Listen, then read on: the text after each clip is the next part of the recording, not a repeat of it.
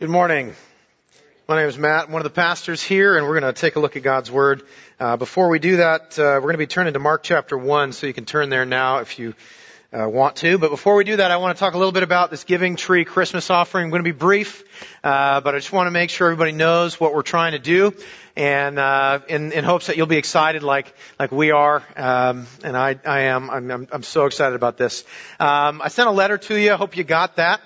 And we sent an email this week that provided some clarification on it as well. Let me just hit some of the rugs. Let me hit some of the facts, some of the main facts for you. Every year we do this. We have a Giving Tree Christmas offering. We've done this for several years. And the giving goes to some families and ministries here in Orlando that we want to serve and that we partner with. And we usually put a tree over here and we bring the gifts on one day. And so this is something we've done. Normally about half of our families and individuals participate. That's pretty good. That's pretty exciting. And in fact, normally the offering that we give to the community amounts to around $10,000. That's really exciting that in addition to our giving to our church and to the community, we give even more to the community around Christmas. This year we're going to get a little ambitious and we're going to try to do the single, double, triple. Okay? The single, double, triple means this. We want to give all of our Giving Tree Christmas offering to a single organization, and we want to try to double the participation. We would like 100% of us to participate in this year's Giving Tree Christmas offering, and we want to triple the amount we normally bring in to $30,000. Here's the rest of the facts. Okay? The gift that we would like to give, the one thing, and you know this if you got the letter, but in case you didn't, what we're trying to do is buy an ultrasound machine for the women in East Orlando and give it to the Cornerstone Pregnancy Center, which is down Rouse. Take a right on Colonial. They're not far away. They're one of our ministry partners. We would love to buy this machine and the equipment that goes with it for $30,000. It's not that much money when you look at all of us chipping in. We would love to give this to them because it'll give them an incredible way of serving women and unborn children in the community. And like I said in the letter, 80% of women and 90% of men who are considering abortion change their mind when they see their child on an ultrasound. And if we buy this for them, they'll be the only place women can get a free ultrasound within 15 miles of UCF. Okay? So this is awesome. Very, very important thing that we could do. Every year we have a certain date in December, a Sunday in December, that we bring forward the gifts that we've bought for the community. So we're going to do that same thing. But again, all the gifts will go towards this ultrasound machine. But December 15th is the day. So that's only 4 weeks away. So we got to be thinking about that. Fact number 3 is that this is over and above your normal year-end giving. I got to throw that out there because we can't do this instead of our normal year-end giving to the church. We need to make budget so we can continue to do all the things that we're doing for the community and for our spiritual formation. So make sure you still do your normal big year-end giving, and then see if on top of that we can all squeak out a little bit more to buy this thing. And then the goal ultimately is to save lives. Okay, it's an incredible opportunity. And if we all chip in a little bit, we're going to get there. And then sometime after December 15th, we will go to the ultrasound store. I don't know where you get them, but we're going to get one. Ultrasounds are us. We're showing up with a checkbook. And then, hopefully one day we will meet one of these children who the Lord brought into the world through the ministry of Cornerstone and our partnership with them. I mean, can you even imagine? Okay. We're walking through the book of Mark, and we're looking at the first chapter, verses 21 through 28 this morning. So if you're not there in the Bible, go ahead and turn there. If you need a Bible, we provide them underneath the chair in front of you. And if you're going to use one of those, it's on page 1064. 1064. Mark 1, 21 through 28. Hear now God's holy and true word. And they went to Capernaum, and immediately on the Sabbath he entered the synagogue and was teaching. And they were astonished at his teaching, for he taught them as one who had authority, and not as the scribes. And immediately there was in their synagogue a man with an unclean spirit, and he cried out, "What have you to do with us, Jesus of Nazareth? Have you come to destroy us? I know who you are, the Holy One of God." But Jesus rebuked him, saying, "Be silent, and come out of him." And the unclean spirit, convulsing him and crying out with a loud voice, came out of him, and they were all amazed. so that they questioned among themselves, saying, "What is this? A new teaching with authority. He commands even the unclean spirits, and they obey him." And at once his fame spread everywhere throughout all the surrounding region of Galilee. The word of the Lord. Let's pray. Father, we are thankful for your word and its power. Father, we are thankful for your Holy Spirit who will work in our hearts even now to help us see the majesty of our Lord Jesus in this text. Father, would you use this time to equip us to run with the gospel to our neighbors and to the nations? For it is in Jesus' name that we pray. Amen. Talking about authority today. Jesus' cross-shaped authority. His authority shaped by what he would do for us on the cross. And makes me kind of think about the fact that if you're like me, you kind of have a love-hate relationship with authority. There are certain times where I'm so thankful for authorities in the world. Other times, not so much. An example of when I think we would all be thankful and excited is if we were being mugged and there happened to be a police officer just a little bit away. We're probably glad that there's authority in the world at that point. Might say, "Excuse me, officer, can you help me with this?" And then hopefully he comes over and helps you out. So obviously we like authority in that sense. But there's other times. And let's just imagine, none of you have ever done this. But imagine you're driving on the 408. And all of a sudden a little silhouette of a state trooper appears in your rear view. You've never done this, but imagine you look down and, you're going a significant amount of miles an hour over the speed limit. And again, nobody's ever done this, I'm sure. But at that moment, you're thinking, "Oh man, the authorities are here. This is bad. This is bad." And you start praying that little prayer, the speeder's prayer. "Lord, please let him go by me. Let him do something else. Give him another crime to go do something else, and I will slow down." Okay, so we have this love-hate relationship. Sometimes we're really thankful and glad that there's authority, and other times we get nervous about it. We want to even reject it. Now, think about that. You know that's true about you, and it's true about me. So how does that affect our relationship with Jesus, who is the ultimate authority over all things? And what we're going to be looking at today is that Jesus' authority, he is the authority. He is the authority over all things. And the more we understand him, the more we know him, the more we know who he is, the more we are glad and thankful for his authority. It becomes always a wonderful thing that we are thankful for. In fact, the more we know him, the more we value the fact that he is in authority. And by corollary, the less we know him, the more we're going to always reject his authority. So knowing him is key, and our hope is that we know him a little better this morning. So we're talking about the cross-shaped life throughout this whole series, the life of a disciple. Okay, and so this morning's gospel fact is this: the cross-shaped life is marked by glad amazement at the authority of Jesus Christ. Glad amazement. Okay, if you're making an outline, we're going to talk about this in three ways. I want to talk about Jesus' authority to send, his authority to silence, and his authority to save. To send, to silence, and to save. Let's jump in, looking at verses 21 and 22. Look how Jesus knows everything about us. By the way, keep your Bibles open. We're just going to walk right through this text. 21 and 22. Jesus knows everything about us. Look at this.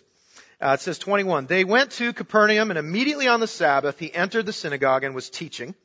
And they were astonished at his teaching, for he taught them as one who had authority and not as the scribes. Now the they that Mark is writing about is Jesus and then the 4 disciples that he has already called to himself, like we talked about last week. He called them to himself, to his mission, and to the church. So that's the they that are going into Capernaum. Now how interesting. Because Capernaum is a place on the Sea of Galilee, on a trade route, where a lot of fishermen lived. And so Jesus tells these fishermen, "I'm going to make you become fishermen of men." And then he takes them to a town filled with fishermen to teach them how to become fishers of men. See, he knows them. He knew them. He knows everything about them, and he knows everything about you and me. Why is that? Why does he know everything about us? Well, let's take a look. Notice in verse 22, it says that they were astonished. Now that word astonished is where I got that phrase glad amazement, because that's kind of a literal translation of that word in the Greek. So the astonished is a good astonished. It's like a wow. A shocking, astonished in a very positive way. That was the reaction they were experiencing as Jesus was teaching, because Jesus was teaching them the truth. He was telling them things, truth that was penetrating into their hearts, and they were pleasantly surprised and positively astonished by it. Now, Mark says that he was teaching them with authority and not like the scribes. Now, this isn't a jab against the scribes. It's just showing that there was a difference. The scribes would come on the Sabbath and they would teach in the synagogues. And what they would do is they would take a passage of Scripture and they would talk about it, but always by appealing to what other scribes said about it. That would be the way that they would do their thing. They would always appeal to different scribes. This scribe said this and this other scribe said that. And that was how they taught. So Jesus walks in. He just starts saying, this is what this means. This is what this is about. Why? Because he has authority. That Greek word authority, exousia, it's a special word. It means something very special about Jesus. And like a scribe, I'm going to refer to another modern day scribe named Tim Keller. It's what he says. Okay? He says, Mark uses the term authority for the first time. The word literally means, listen to this. The word literally means out of the original stuff. It comes from the same root word as author. Mark means that Jesus taught about life with original rather than derived authority. He didn't just clarify something they already knew or simply interpret the Scriptures in a way the teachers of the law did. His listeners sensed somehow he was explaining the story of their lives as the author. And it left them dumbfounded. It left them with glad amazement. And that's the thing. Jesus knows us because He's the author. He's the one who's written our stories. And the more we get to know Jesus, the more we realize how well He actually really knows us. Let me say that again. The more we know Jesus and learn about Him and understand Him, the more we see He actually knows everything there is to know about us. There's a story about a 10-year-old boy that I heard several years ago. And it's about a 10-year-old boy who was in a car accident and lost his left arm. But nonetheless, he decided to study judo. And so he begins taking judo lessons with an old Japanese judo master. And after a few months, he had really only learned one move. The judo master had been focusing him on just one move. So eventually, the young boy says, Sensei, loving this move, but don't you think I should probably learn some other moves? And his sensei responds and says, look, this is the only move that you know, but it's the only move that you'll ever need to know. And so, like a good student, the boy just continued to work with the sensei, work with his judo master, and he's getting better and better at this move. And then it comes time for a tournament. And so he gets enrolled in this tournament, and he goes, and to his surprise, the first two matches go by like that. He wins, he uses his move, no problem. Okay? And the third match, a little more difficult, but he does win. And actually, eventually, he's in the finals. To his surprise, he's in the finals of this tournament. And he can't believe it. And nobody else can either. But here he is standing there. He's in the finals. And what happened was his opponent was so much bigger than him and apparently so much stronger than him that the ref actually blew the whistle and called a timeout. Right as the match began, the ref blows a whistle and calls a timeout, goes over to the sensei of this young boy and says, look, I don't think this is a good idea. I'm afraid your student's going to get hurt. And the sensei says, nope, let him continue. And so the ref does just that, and the match resumes. And sure enough, there was a little bit of struggle on this boy's part, but you know what? At some point, his opponent let his guard down. He does his move, he takes him down, and he wins. And now he's won this entire tournament. Okay, and he's elated, he's excited. On the way home, he's talking to his sensei. They're going through each match and how he used the move every time. And eventually the boy asks a very critical question of his master, his judo master. He says, Sensei, how did I win this tournament with only one move? And the sensei replied, you won for two reasons.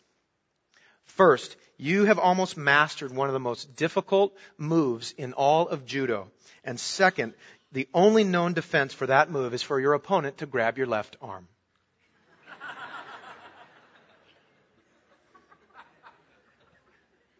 Now think about that. This sensei knew his student. What he knew about his student, that his student didn't realize, is that his greatest weakness was actually his greatest strength. Jesus knows us like that. Jesus knows us better than that. Jesus knows every single thing about us. He knows you. He knows what you're good at. He knows what you're not good at. He knows what you're scared of. He knows the sins that you've committed. He knows the thoughts that you've had. He knows everything about you and me. He is the author of all of our stories. That's why He has authority, because He's the author. He's the one who's written this whole thing that ultimately brings great glory to His name. He knows us, and when He calls us to Himself, to His mission, to His church, He knows us. And this is not new. We see this in the Old Testament. There was when Moses was called to speak for God. If you know the story in Exodus, Moses was called to speak for God, and Moses' reply to God was, "I don't speak very well.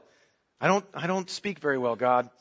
And God responds in this amazing way. It's a paraphrase, but here's basically what He said. He says, "Moses, who made your mouth?" He knows us. He knows everything about us.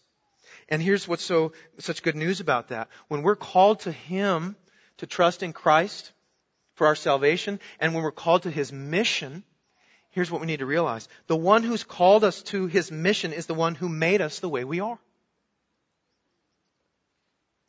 That's important for a church that wants to be missional. That we understand that Jesus knows everything about us. He knows us. He made us the way we are, and so we can trust Him. And we can feel encouragement and excitement about His authority, because His authority is one of the author. And so we can look at Him no matter what He's calling us to, and we can celebrate, and we can say, "I'm going to trust You. You're the one who's writing this story. You're the one who's written this story in eternity past." And so we can celebrate that. It's good news to know that Jesus' authority comes from the fact that He's the author of all of our stories. But we also need to see Christ's ability to silence. So that shows His ability to send us. He can send us into mission because He knows everything about us. But we also need to know that He has the authority to silence. So let's talk about Christ's authority to silence, 23 through 25. And here's what we want to see. Jesus knows what holds us back from mission. And by mission, I mean proclaiming the gospel and demonstrating the gospel. And these are the things we're talking about as a church moving forward in these things. He knows. He knows what holds us back. Take a look at verse 23. "And immediately there was in their synagogue a man with an unclean spirit." Stop there for a second and think about the contrast. Because the last time that Mark referred to the Spirit, he was talking about the Holy Spirit. Now he's talking about an unclean spirit. And when we talked about the Holy Spirit in the first few passages of the book of Mark, what we talked about is that the Holy Spirit, by faith, we're being baptized. We're baptized in the Holy Spirit, and He is making us holy. Okay, so the Holy Spirit's role is to make us holy or clean. So what do you think the goal of an unclean spirit is? The goal of the unclean spirit is to make us unclean, to make us unholy, to make us do things that bring shame upon the name of God and our own name as well. That's what an unclean spirit wants to do to you and to me, to get us to do things that make us unholy. In other words, to get us to sin. Well, how do they do that? Well, let's look. Look at verse 24. It says, "He cried out, 'What have you to do with us, Jesus of Nazareth? Have you come to destroy us? I know who you are, the Holy One of God.'" That phrase, "what have you to do with us?" It's actually a common phrase. You see it a few times in the Old Testament. It also shows up in other ancient Near Eastern culture. It's basically a statement of war. It's almost like saying, "Look, there's only one reason you're standing in front of me, and that's to do battle, so let's get it on." That's the type of thing. Like the demon knows why Jesus is there. And Jesus knows why He is there too. He's there for battle. He is there for battle. Is He going to destroy him? Yeah, absolutely. Yeah.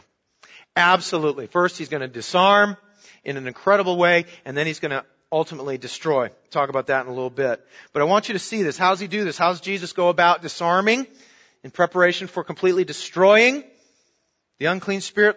Look what He says, verse 25. Look at it. "But Jesus rebuked him, saying, 'Be silent and come out of him.'" Be silent. And doesn't that show us how unclean spirits do their dirty work? It's by speaking.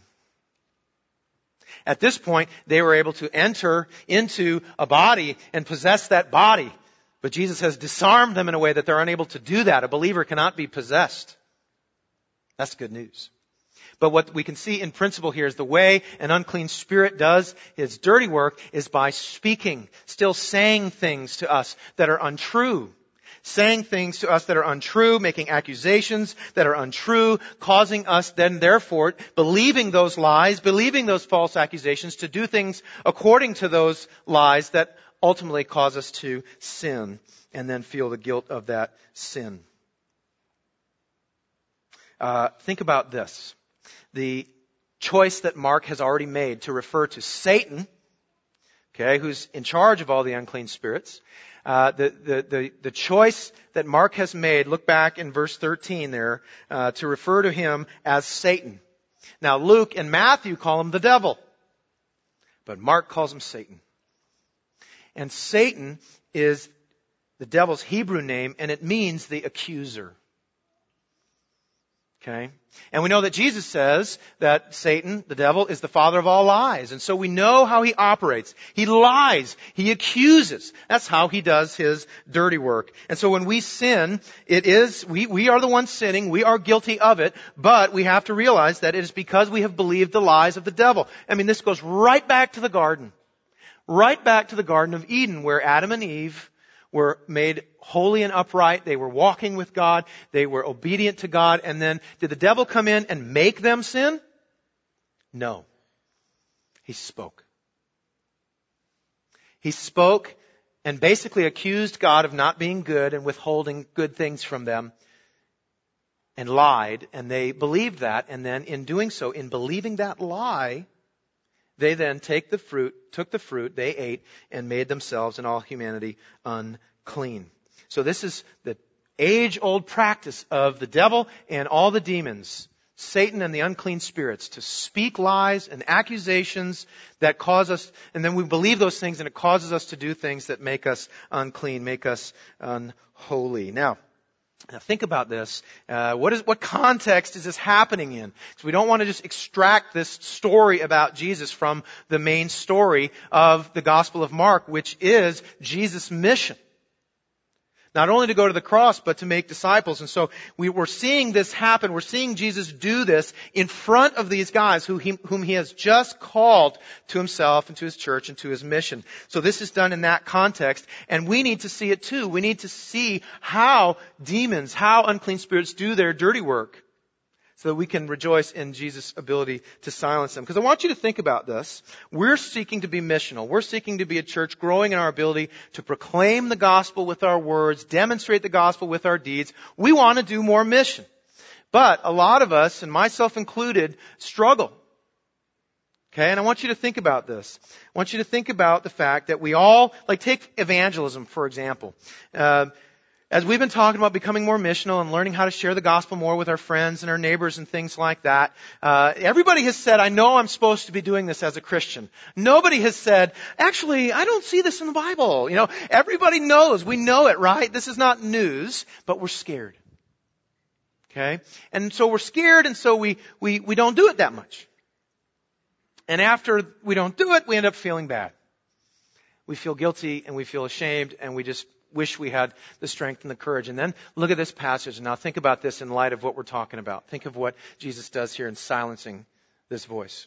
I want you to think about this. If I was the devil, I'm not, but if I was, and I didn't want the people of a church to share the greatest news, the news that will bring the message of salvation, I would tell some lies to that person. You know what I'd say?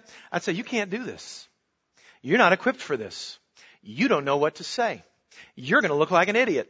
You should not do this.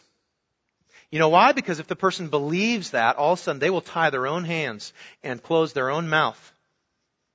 And once they've made that decision to not do this, then I can really kick them when they're down with the accusations. You're not going to share the gospel? What, are you not a Christian? Don't you love Jesus? What's wrong with you? Then the guilt comes in and the shame comes in. What does that do? That pushes us even farther from the one who came to redeem us. In relationship, anyway. It's a brilliant plan. But it's being foiled. It's being foiled. The plan will not work because Christ is king, because he's in authority over our lives, over our story. And that is the picture here, that Jesus is the one in control. Satan cannot control our bodies, so he goes after our minds and after our hearts and gets us to doubt. And then he lays in the accusations so that we feel the guilt. And here's where Jesus sets us free. Here's where Jesus says, no, you listen to me. Don't listen to those lies. You listen to me. Because here's the thing. The way that we're going to all become more missional over time, over the next 7 years, part of the 2020 vision, the way this is going to happen is not going to be by us just pulling ourselves up by our spiritual bootstraps and getting out there and getting it done. It's going to begin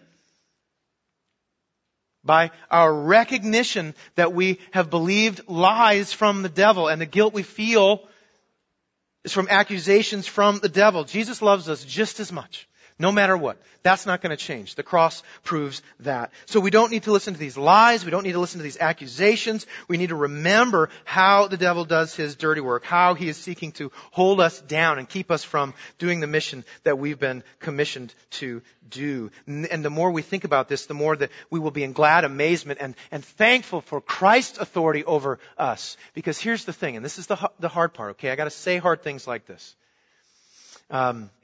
Myself included, when we are, those thoughts are in our mind that we can't do this and we're not good at this and we're not called to this. When we feel that, really those are the lies of the devil. God would never say that to you. Okay, those are the lies of the devil, and ultimately what we do is we let those lies be the authority. We let those lies have authority over us.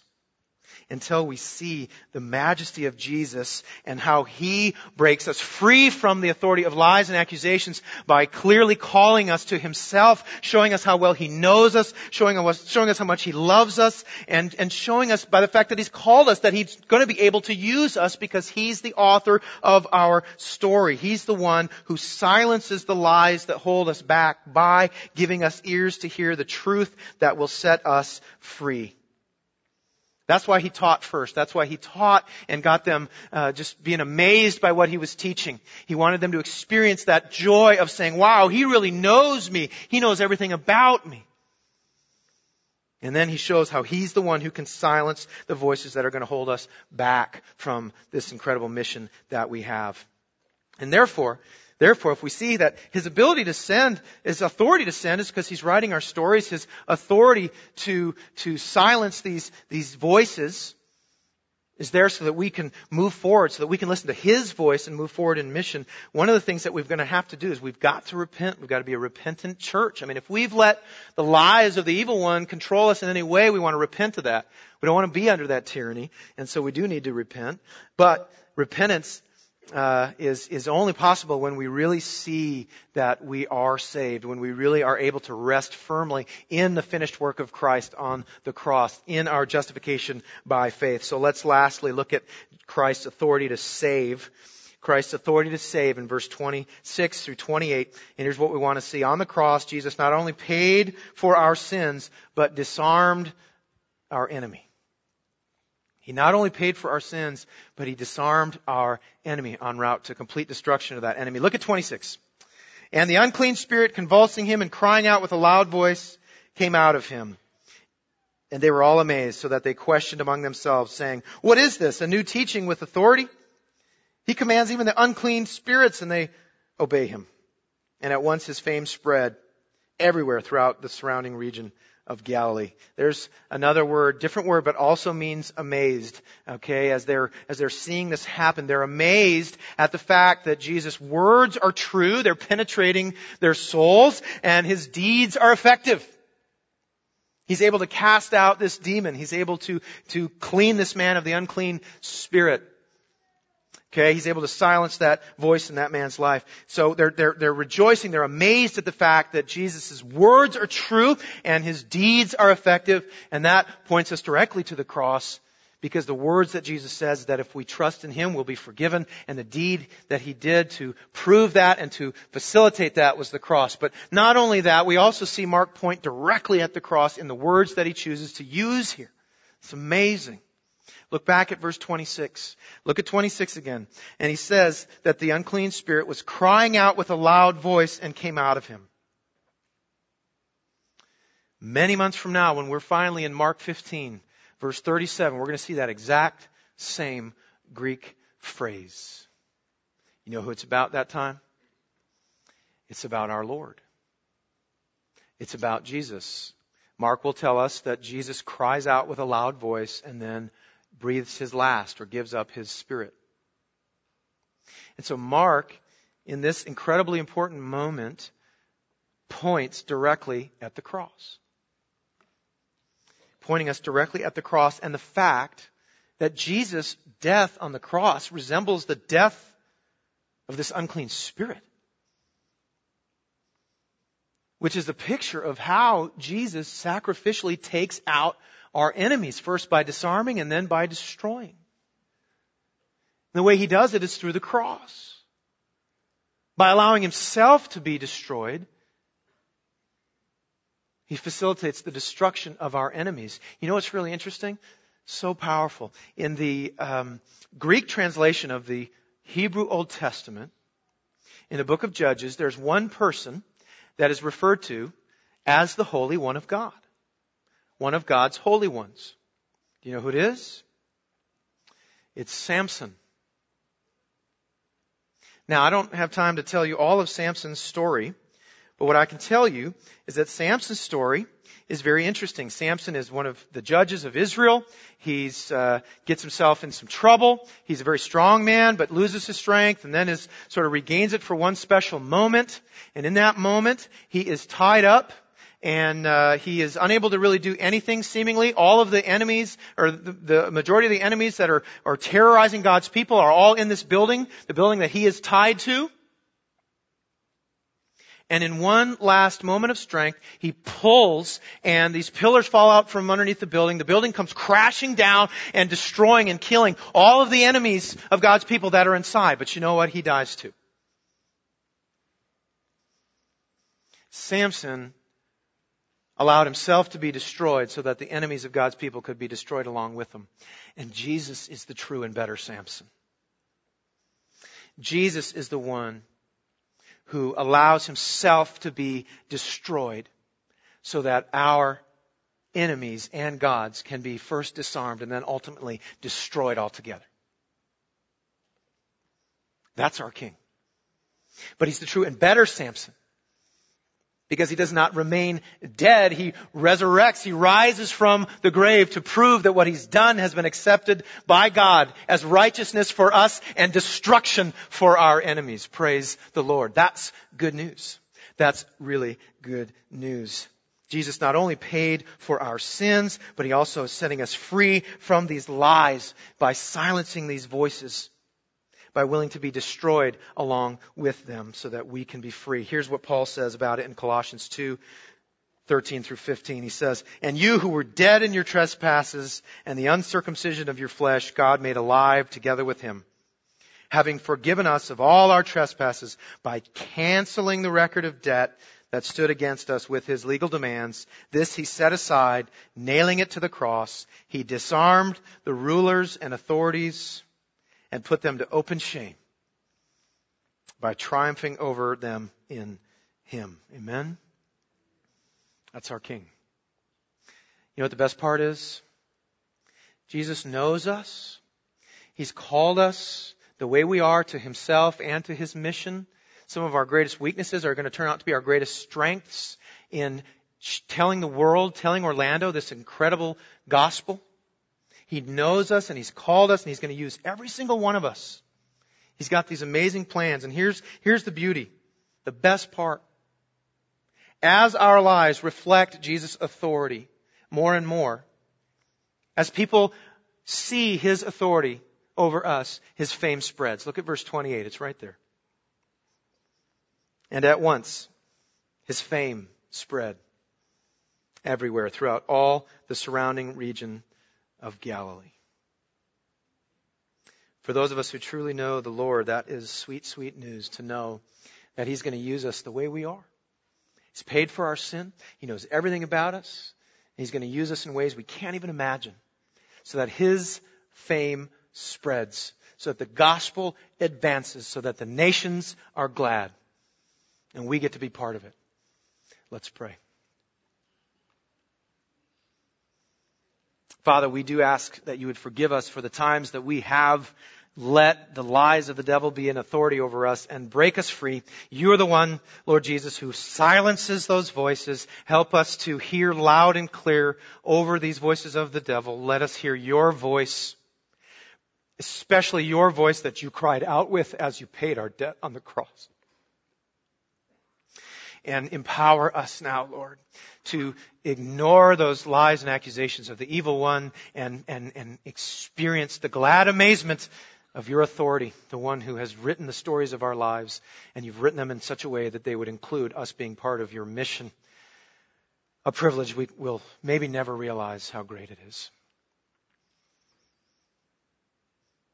Empower us so that we might proclaim and demonstrate for your glory and that your fame would spread to all the surrounding region and ultimately to all the nations. For it is in Jesus' name that we pray. Amen.